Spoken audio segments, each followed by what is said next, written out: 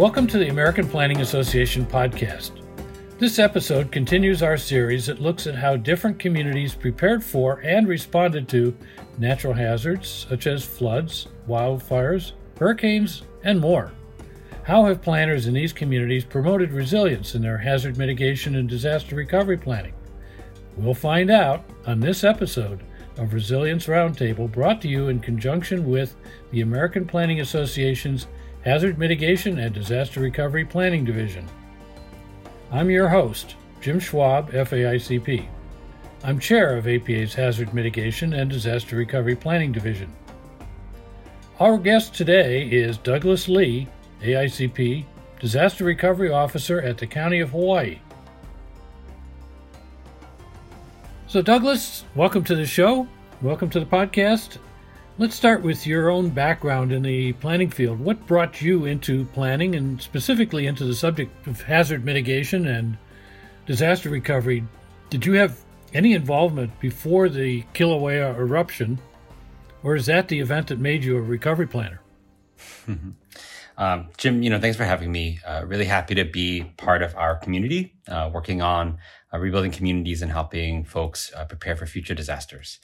I think my path to planning was an interesting one.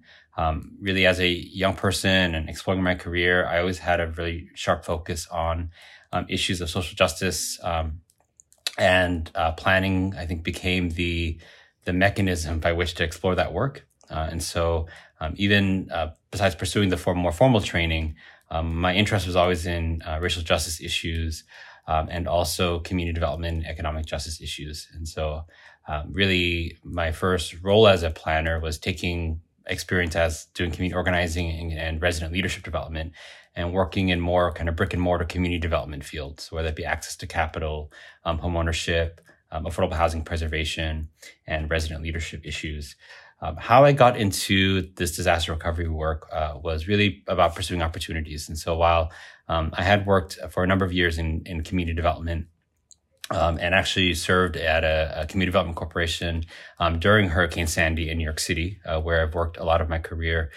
We served 3 working class immigrant waterfront communities. And so in the weeks that followed, we were focusing on making sure that people had a right to vote. Right after that late October hurricane and walking up 8 flights of stairs in the dark to give out food, that's really the experience a lot of folks have after a natural disaster.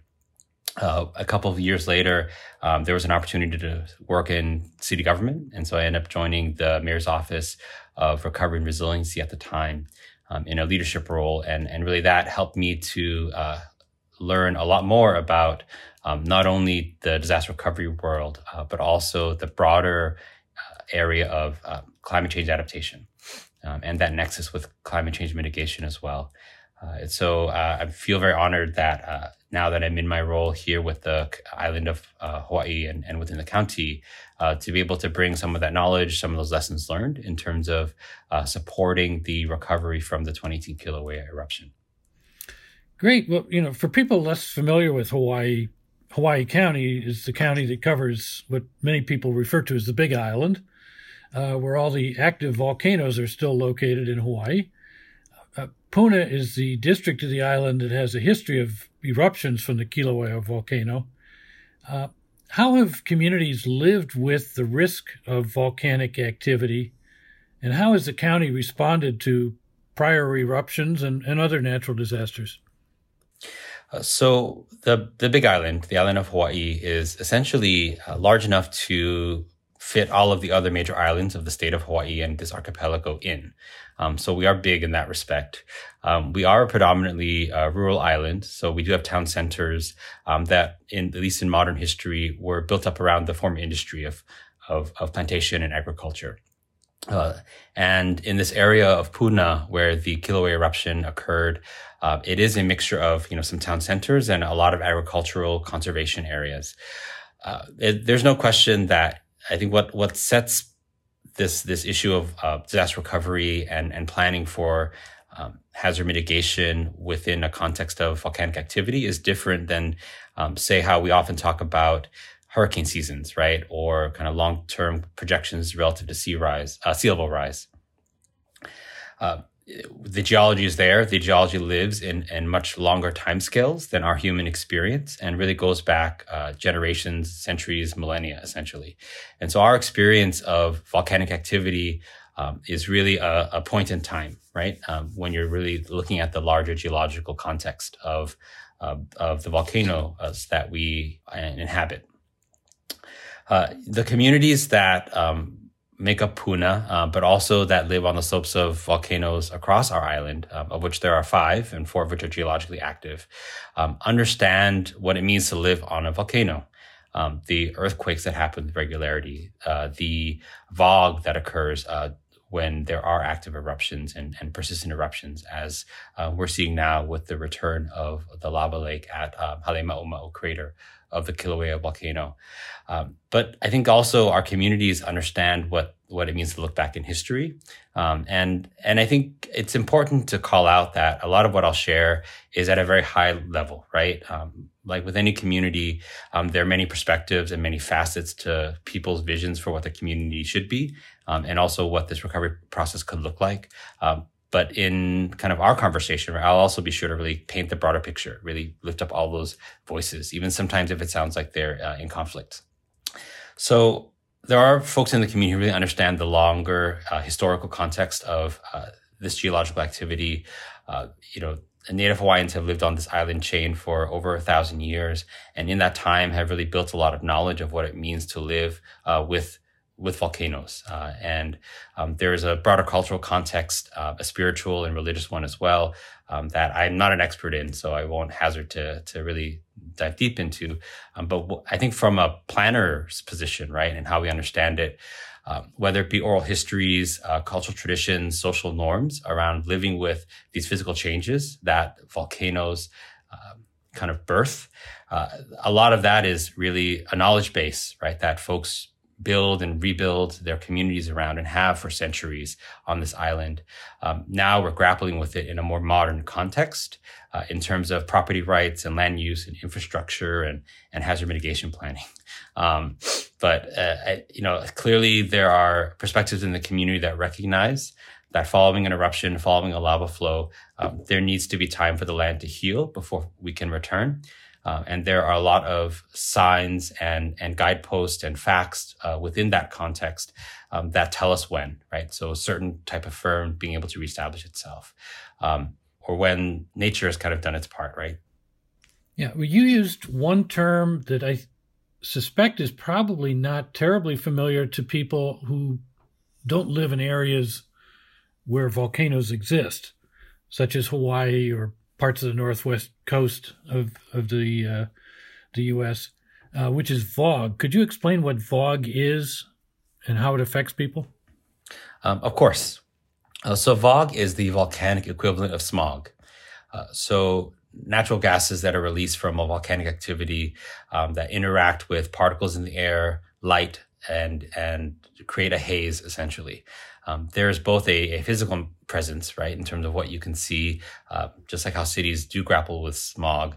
But in the same way, there are also health impacts as well. So for individuals of our community who are experiencing respiratory issues or other types of conditions that are impacted by poor air quality, VOG has that impact on folks during active eruptions. One other thing, in the plan, it mentions lava inundation. And inundation, for most people, is something that involves water. And of course, the water rises and then it falls away and there are impacts. Things get wet, things get flooded, things get destroyed.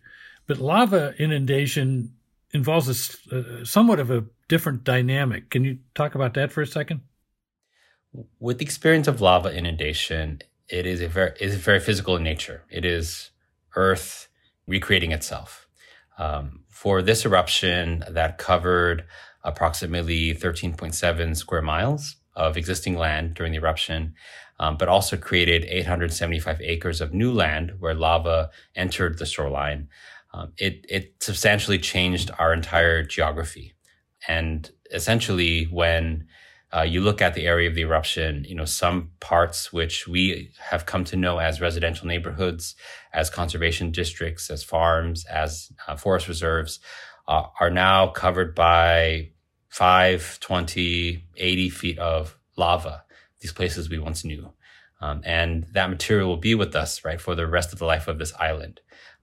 So what rebuilding, redevelopment means is a different context than when we talk about inundation of water, say. And the recovery planning and how we think about what happens next as planners also takes on many different other facets.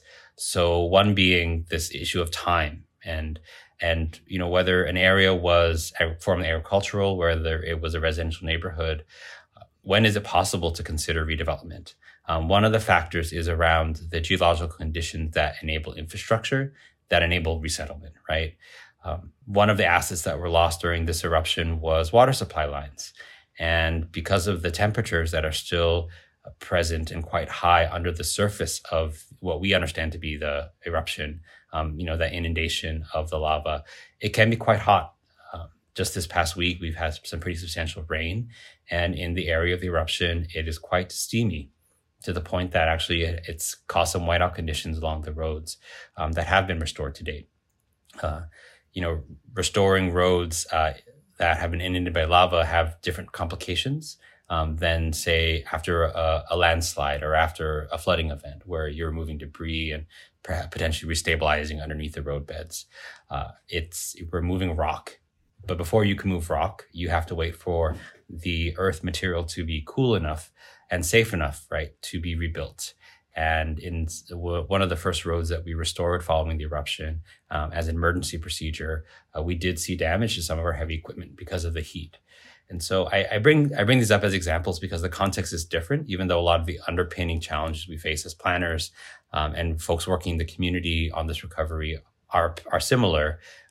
We really have to incorporate these other considerations, these other facets of what this eruption meant and how it actually drives the timing, the how of recovery in the area. Yeah, there's some specific realities that have to be taken into account. So did the county have a mitigation plan in place beforehand? And in your view, how well did that or other plans address the sorts of impacts that you've just described? Did Hawaii County and its people learn anything as a result of Kilauea and this recent eruption? The county does have a history of developing and implementing a multi-hazard mitigation plan. There's no question that the different hazard exposures related to volcanic activity, both the physical that we've talked about, lava inundation, earthquakes, but also the more environmental factors like air quality or gas or heat have been factored in. I think as a rural jurisdiction, implementing those plans, right, coming up with 100 projects or whatever the list may be, and actually finding the resources, the feasibility, and the partners to implement those projects has always been a challenge. I don't think that's unique to our island in that respect. Interestingly enough, when the eruption did occur in 2018, the county was gearing up for a number of different planning processes, both an ongoing update to our general plan for the county, an update that was timed for 2020 to the multi-hazard mitigation plan, that 5-year update, which we recently completed, and an additional other related areas, kind of looking at tourism, looking at economic development. And so when it came time to really plan for this recovery effort, we made sure that all of these processes were speaking to one another and really to find those points of nexus and alignment where at all possible. Of course, now we're in implementation mode, and that's where the work really begins in terms of how we've found points of alignment, but also what do we do about it. I think that in a lot of ways, the 2018 eruption is spoken about in terms of its unprecedented nature. And it's not unprecedented with the respect of the actual geological features of the eruption itself, right? I think this area of Puna has seen eruptions of a similar scale and impact, but there were just things about kind of the human side of the eruption that made it incredibly unprecedented. 2018 actually bookended what was previously a 35-year eruption that began in 1983, also in the Lower East Rift Zone, that inundated several areas in Kalapana and Kaimu, essentially more adjacent to what folks understand as the national park. right? Of Hawaii Volcano National Park. And during that 30-year eruption, those areas were inundated. Some natural resources were also either cut off or inundated in the process. But the response, the recovery resources, didn't necessarily come the way that they have come now. And so it's a good thing to have resources to be able to help communities recover. But it also brings an unprecedented nature, right? As an island within the Central Pacific, we're very accustomed to natural disasters here, tsunamis, hurricanes, and volcanic activity.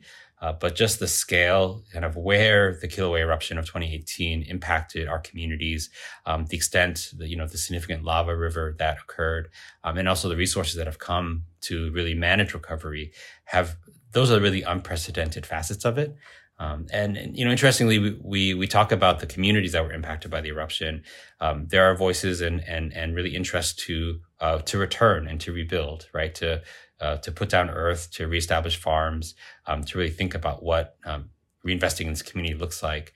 And as planners, we embrace kind of all these realities, right? So while there are responsibilities around public health and safety, there are tools like land use and hazard mitigation plans that can help communities be more resilient to future disruptions like an eruption or a hurricane. In this recovery process, we essentially are lifting up kind of this issue of choice and trying to manage that. I do think that it is a responsible path, even if it is a much more complex path in this recovery effort.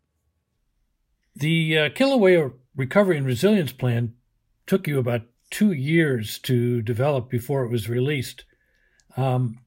Some people have been off their land that entire time, with the U.S. Geological Survey saying it may take that long for the land to cool, something you were just referring to, while other areas may take 7 years or more because of trapped heat. How do these geological timelines for healing the land compare to some of the human expectations about recovering lost homes and lost businesses? This set of issues really is our struggle right now.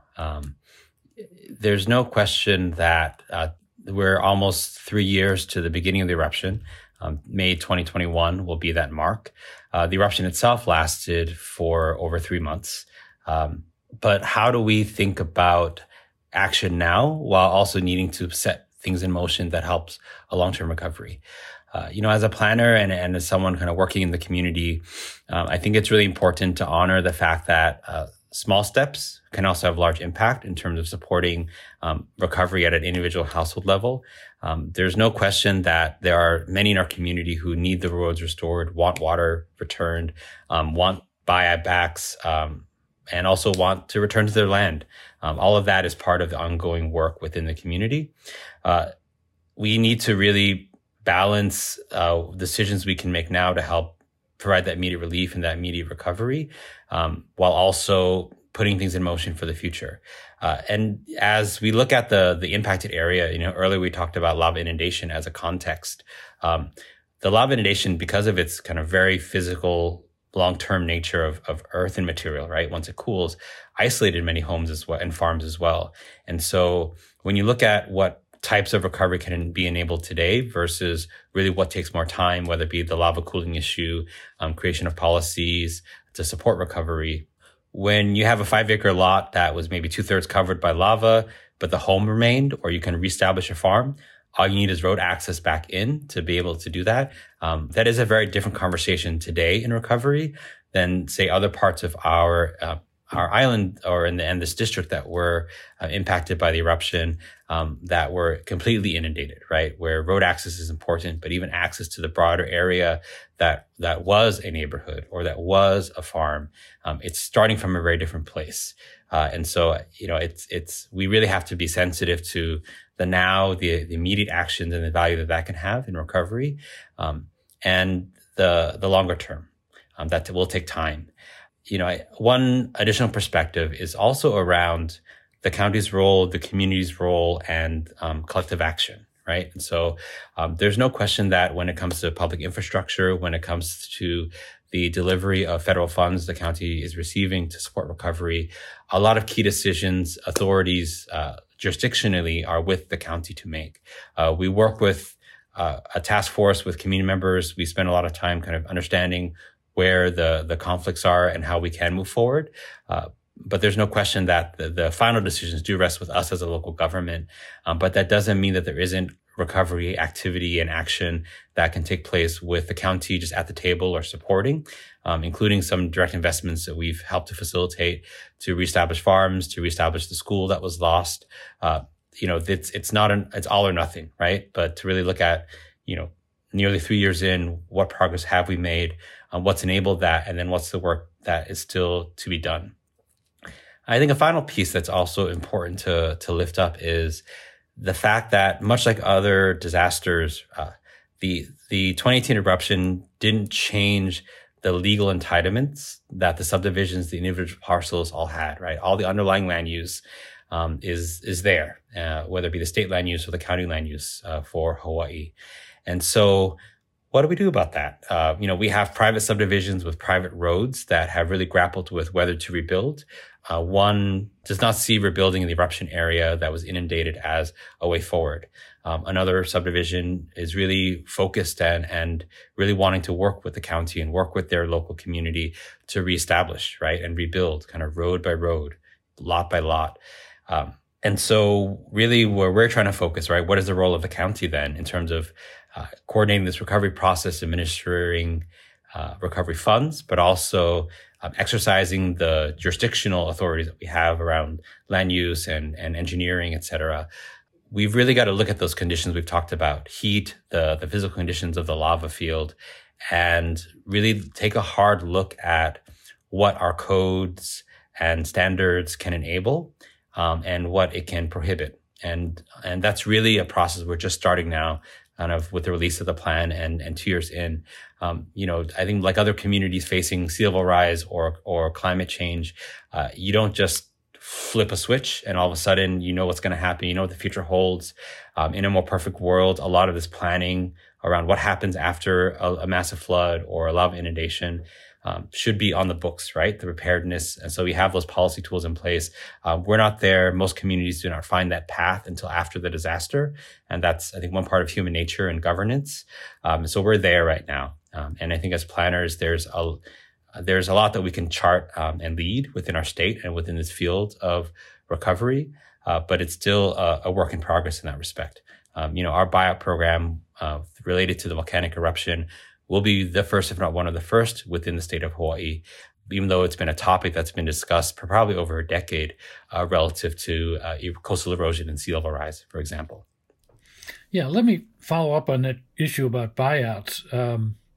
Because buyouts with federal disaster recovery and mitigation funds, they raise some interesting questions about hazard mitigation, property rights, land use, long-term management of the land area. Native Hawaiian families may have some different perspectives from other residents about giving up lands and property rights. And, as we know, federal funds are tied to specific disasters. They're not looking at the larger picture most of the time. So cultural and economic timelines don't always match up with our planning or financial timelines, right? So how, as a planner, do you help reconcile or ameliorate these different perspectives on recovery?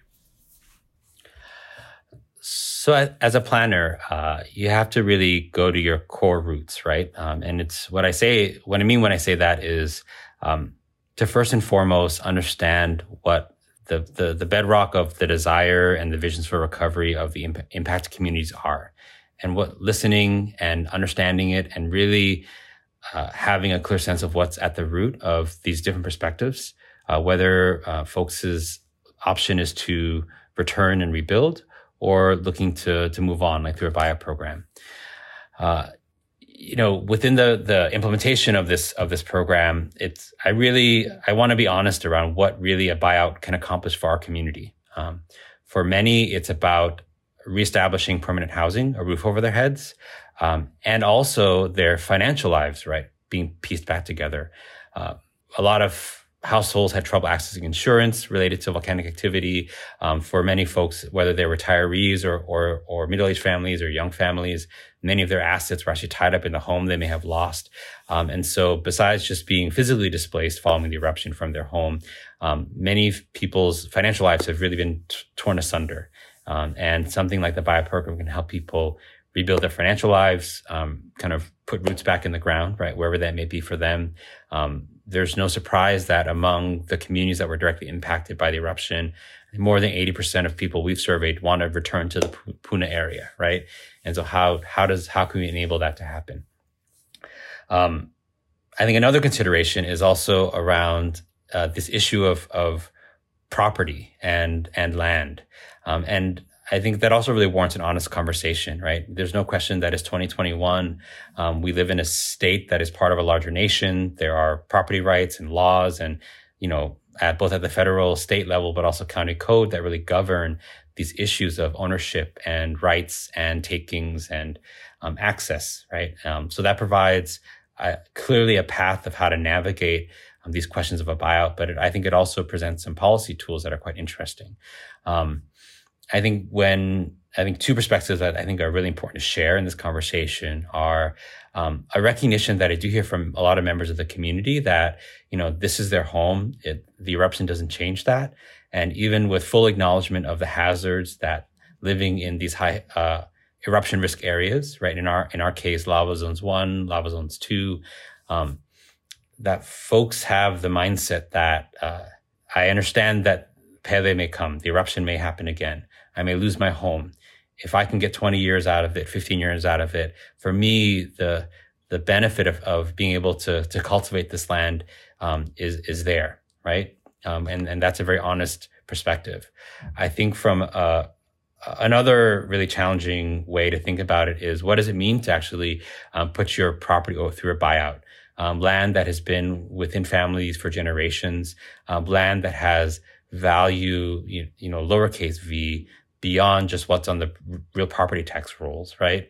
The historical and lineal connection to this place, the cultivation of crops, and in some cases, its relationship to subsistence of Native Hawaiian families as well. While the realities of the eruption doesn't take away some of these more financial considerations and the fact that many people have faced really severe housing insecurity following the eruption. When you look at it from some perspective and with this Native Hawaiian lens on it, the question that it has been asked is, why do I have to give up my land, right? Why do I have to give up this land that is of certain value to my family and my descendants in order to piece my life back together today following the eruption? And I think all of these realities that we're really understanding deeply from the community underpin this perspective of choice. But the choice also requires, I think, from a local government level, a responsibility of understanding the why and the how of policy or actions that inform kind of what happens to the land afterwards. And so, while in recent months we've really been focused on standing up this BIOT program, the government funding related to it is as complex as you can imagine in terms of federal assistance after a disaster. But one thing that we are starting to map out, I think, depending on how the BIOT program is implemented, is what does long-term management of these lands look like? I don't think this is a challenge that's unique to us. I think other states and other local jurisdictions that have run BIOT programs for decades have grappled with this. So, when you have 5 lots bought out where there used to be 10 neighbors, right? How do you manage that from a parcel by parcel basis? What is the role of a county in terms of what in a more normal situation, the analogy would be who's going to cut the grass every week, right? Not necessarily our case here in the inundated lands. But then how do we take it a step further, right? And so how do we explore things like access agreements or easements even after a property kind of goes through a buyout, so that if there is a way to maintain a connection for that family, that household to the land, we enable that. If there's the right assemblage of parcels or condition of parcel, is there a way to actually think about active programming of the space? Has to stay open space, but it doesn't have to be fallow, right? Or even if there are agricultural leases or kind of having local community associations administer the land, as long as they meet certain conditions that come with the federal funding to keep it open space. I think the other kind of quirky planning note to it is that, in a floodplain management context, the how and the what's of what can happen to that land are very well spelled out, relative to what we know on lava, right? And so if you got an ag structure, it just cannot have four sides. That's mitigation against future flooding. That same type of mitigation context doesn't exist in terms of any future lava flows for an area that's been bought out, for example. So we're still writing the book on that and looking at what precedents there is where we can find it. Well, thank you for that. That actually leads to another question I have, which is going to explore some of the innovations possibly. What land use tools are under consideration out there for addressing these issues, and might any of them be a departure from your existing practice in Hawaii with regard to disaster recovery planning? I wish I had more answers to that question today. I think the reality is that we don't have a lot of tools related to policy, but also that any tools we develop need to be developed, with the lens of local government and the jurisdiction and authorities that we have, but also with communities. Like I have mentioned, there is a broad range of what recovery looks like in these impacted communities from the 2018 eruption. And so we are just starting to think about what tools exist and what tools need to be put in place to facilitate recovery, but also to facilitate resilience against future eruptions, right? I think we have to think about those two outcomes hand in hand as we think about policy issues. Really, one of the issues we're grappling with in terms of facilitating recovery and redevelopment essentially is how can the building code be flexed to enable redevelopment in the inundation area? We are in a part of our island that is not uncommon, where there aren't municipal wastewater systems, right? And so even prior to the eruption and in many parts of the Puna district and other districts of our island, it's a lot of cesspools and individual wastewater.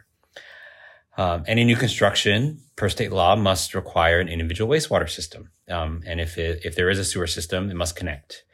And so in this area that's still affected by heat, for example, where lava did emerge and did inundate the land, or where it remains in a magma dike underneath the ground, how do you design a septic system where water boils every time it rains? And does that same septic system function in the same way given the heat and the porous nature of lava rock, right, relative to more soil conditions that we understand?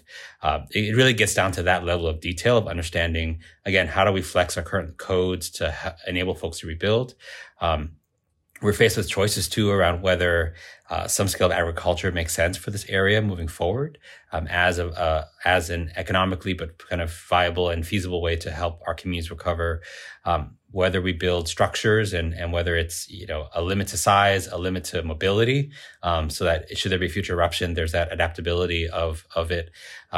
Because folks can live their lives on portions of this area, right, until the next eruption it's just a matter of when and not if. But we don't have those tools.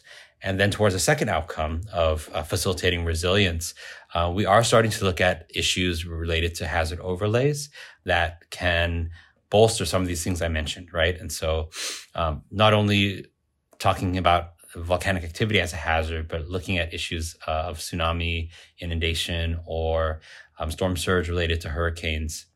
An overlay doesn't mean that nothing can happen, right? An overlay really means contextualizing how what is already there, whether it be conservation or built, can be managed, whether new subdivisions come in or not. And there hasn't been a new subdivision platted in this kind of Puna district in a number of decades for very clear reasons, even though it is an area that is very populated, right, and has seen the most significant growth over the past couple of decades, even for our state. How do we think about hazards and overlays in future land use that is contextual, again, for what is there now, but also informing and shaping what is there for the future?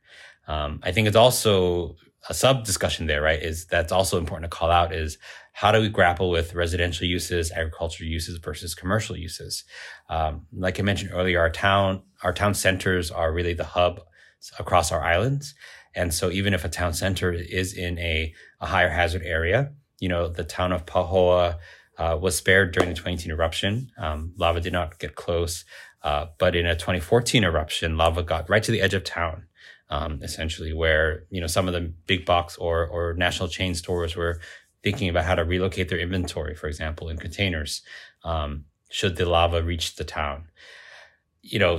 These places have been there and provide services and goods and access to our communities that are still called this area home, right? And so how do we think about contextual management, if not kind of redevelopment of these town centers to still serve the function that they always have, but also to then look at it with a hazard in mind. And a volcanic activity is very unique in that there isn't a lot you can actually mitigate in place, but for getting out of the way, which is the ultimate mitigation action here. That leaves our communities very few choices, right? And so we have to really think creatively about it, in the way that other areas, where they have town centers, downtowns in floodplains, there are dry flood mitigation, wet flood mitigation that they can explore, incentivizing retrofits, elevating utilities. What are our equivalents, right? That might have to be less at a building scale and more so at a regional scale. So I hope that in a year or two, if we ever get a chance to reconnect, there's a lot more, I think, ideas and solutions that we can really talk about as we walk down this path from a planning perspective and with the impacted communities. Well, that certainly sounds intriguing and challenging. Can you give me some perspective on the sorts of social and economic equity questions that affect recovery there? What is different from communities on the continent, and what might be very similar and familiar to planners elsewhere?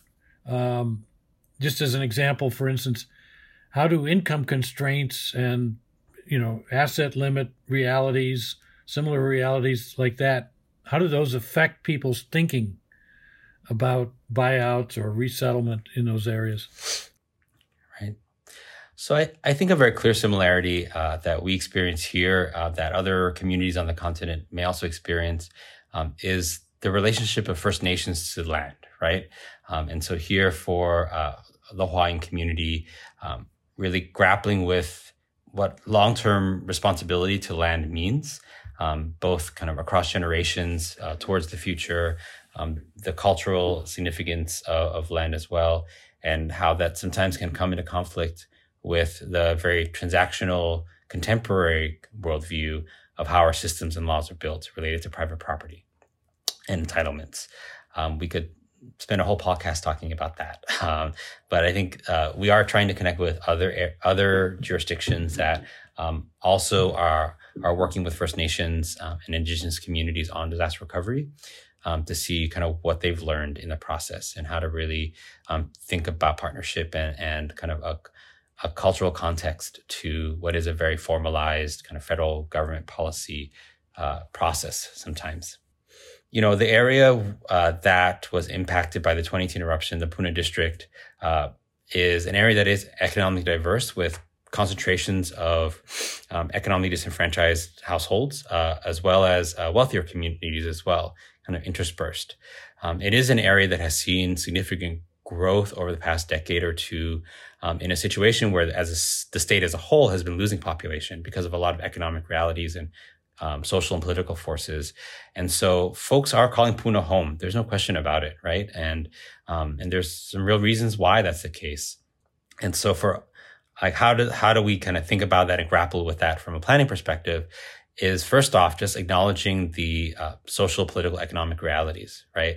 The choices folks may make around participating in a voluntary housing buyout program may be driven by people's financial realities, since the eruption, since losing access to their land or losing the home that they lived in, their financial life is a bit of a shambles too. And so accessing that capital, right, those assets to be able to secure new housing, to pay off debt that is sometimes a solution after a disruptive event like a natural disaster. Those all come into play. And the economic disparities that communities face across the country that then get kind of highlighted or exposed during a natural disaster. I think that's a very common dynamic. For households that could afford lava insurance, if they could get it, it was a very high premium. And so after the eruption, people had that kind of resource to rebuild. For families that could not afford that high level of insurance premium or couldn't access it, then they didn't have it, right? And so that's a similar story as how folks manage flood insurance, for example, nationally. So what is the solution, right? The first and foremost is really being incredibly cognizant and acting on these structural inequities that our communities face. And in the implementation and the deployment of these kind of federal recovery resources, really acting with those structures in mind. For example, one thing we grappled with was how to structure a buyout program with these questions of fiscal equity in mind. And there's no easy answer, right? Anyone who's worked on this type of housing program will tell you that. But we made a very conscious decision to look at the pre-disaster value of property first and foremost, given that many of the inundated properties today remain to have almost zero market value. And so how do we start from there, this pre-disaster value? A second look was understanding what the range was, right? So while there were higher value homes, beachfront communities that were inundated and displaced by this eruption, there were also more working class communities too, and everything in between. And so when we looked at the data, right, essentially when we looked at the pre-disaster value of primary homes that were inundated, otherwise destroyed by the lava eruption, about 300 plus in total, 75% of those properties were $300,000 or less. So there were some outliers in the higher end, but I think that was really important data to look at in terms of understanding the fiscal context of this property loss and damage. And so we did kind of some more analysis, and we found that kind of the median pre-disaster value of primary homes was $230,000 plus or minus. And so, we looked at that as, okay, is that a way that we could kind of cap it, right? Cap the grant. So even if we're honoring pre-disaster value, how do we think about a cap that serves the most number of people, that kind of balances the realities of the market prior to the disaster, but is still enough for folks to rebuild their lives, essentially, right? And so, for that family that got a $150,000 SBA loan to go rebuild a new home, can they take this grant award and pay that off and be free and clear, potentially, right? Or, we also know families that took the individual assistance from FEMA, bought a piece of property, and that's as far as that money went. And so they're still without a home or camping on the property. What can enable those folks to connect to the right resources to rebuild? Another reality is that many of the families were also single or two-person households, many of them seniors, kupuna, in local vernacular. And so following this disaster and the disruption that it brought, what does future housing look for them as a solution, right?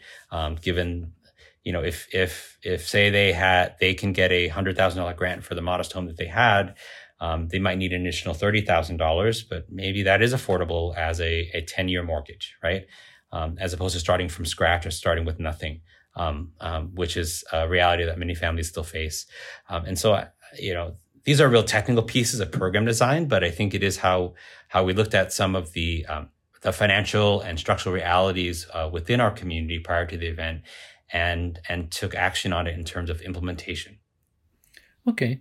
I'd like to close by zeroing in on one thing we've touched on but haven't attacked quite so directly, which is the science. Science is a huge influence on the realities of what planning can and should do in disasters. And I'm sure that's the case with volcanic eruptions. But you also have to worry about hurricanes and tsunamis where you're located. How have you incorporated science into planning with respect to geologic and other natural hazards in Hawaii County? And what sort of progress has science made possible for planning? Who are your most essential partners in working on this issue? So in a volcanic hazard context, science is really fundamental. Our closest partners are the U.S. Geological Survey, the Hawaii Volcanoes Observatory that's based here, and the centuries of knowledge, both kind of written and oral, and the more kind of recent modern scientific knowledge base of what volcanic activity and its impacts on our places, our lives actually looks like. It is a very different time scale, right, in terms of looking back, but it's also a very different time scale in terms of looking forward. Hawaii is a state that has been planning for climate change disruption and the climate crisis for some time. And so there is a knowledge base following the model of the IPCC and how other folks are leading climate change action across the world. There's a recognition of getting down to the science, looking at the science, having science inform future policy, and thinking about adaptation as a progression, right? Resilience as a process and not an outcome is what a very good friend of mine once told me that I kind of keep close to my heart. So when it comes to volcanic activity, we have to look at what has happened in the past. In many ways, though, the only thing predictive about volcanic activity is that it'll happen again. And that is different in terms of how we think about predicting sea level rise or storm surge flooding, for example, or the frequency intensity of hurricanes. I think that one of the interesting parallels is the fact that climate change adaptation and flood mapping, for example, right, looks at prior flood activity to really map in place where flooding is likely to occur and on what kind of time intervals, a probability. And only in recent years have we started to think about kind of laying onto that the probability of changing conditions of climate and how that actually affects very static products like flood maps.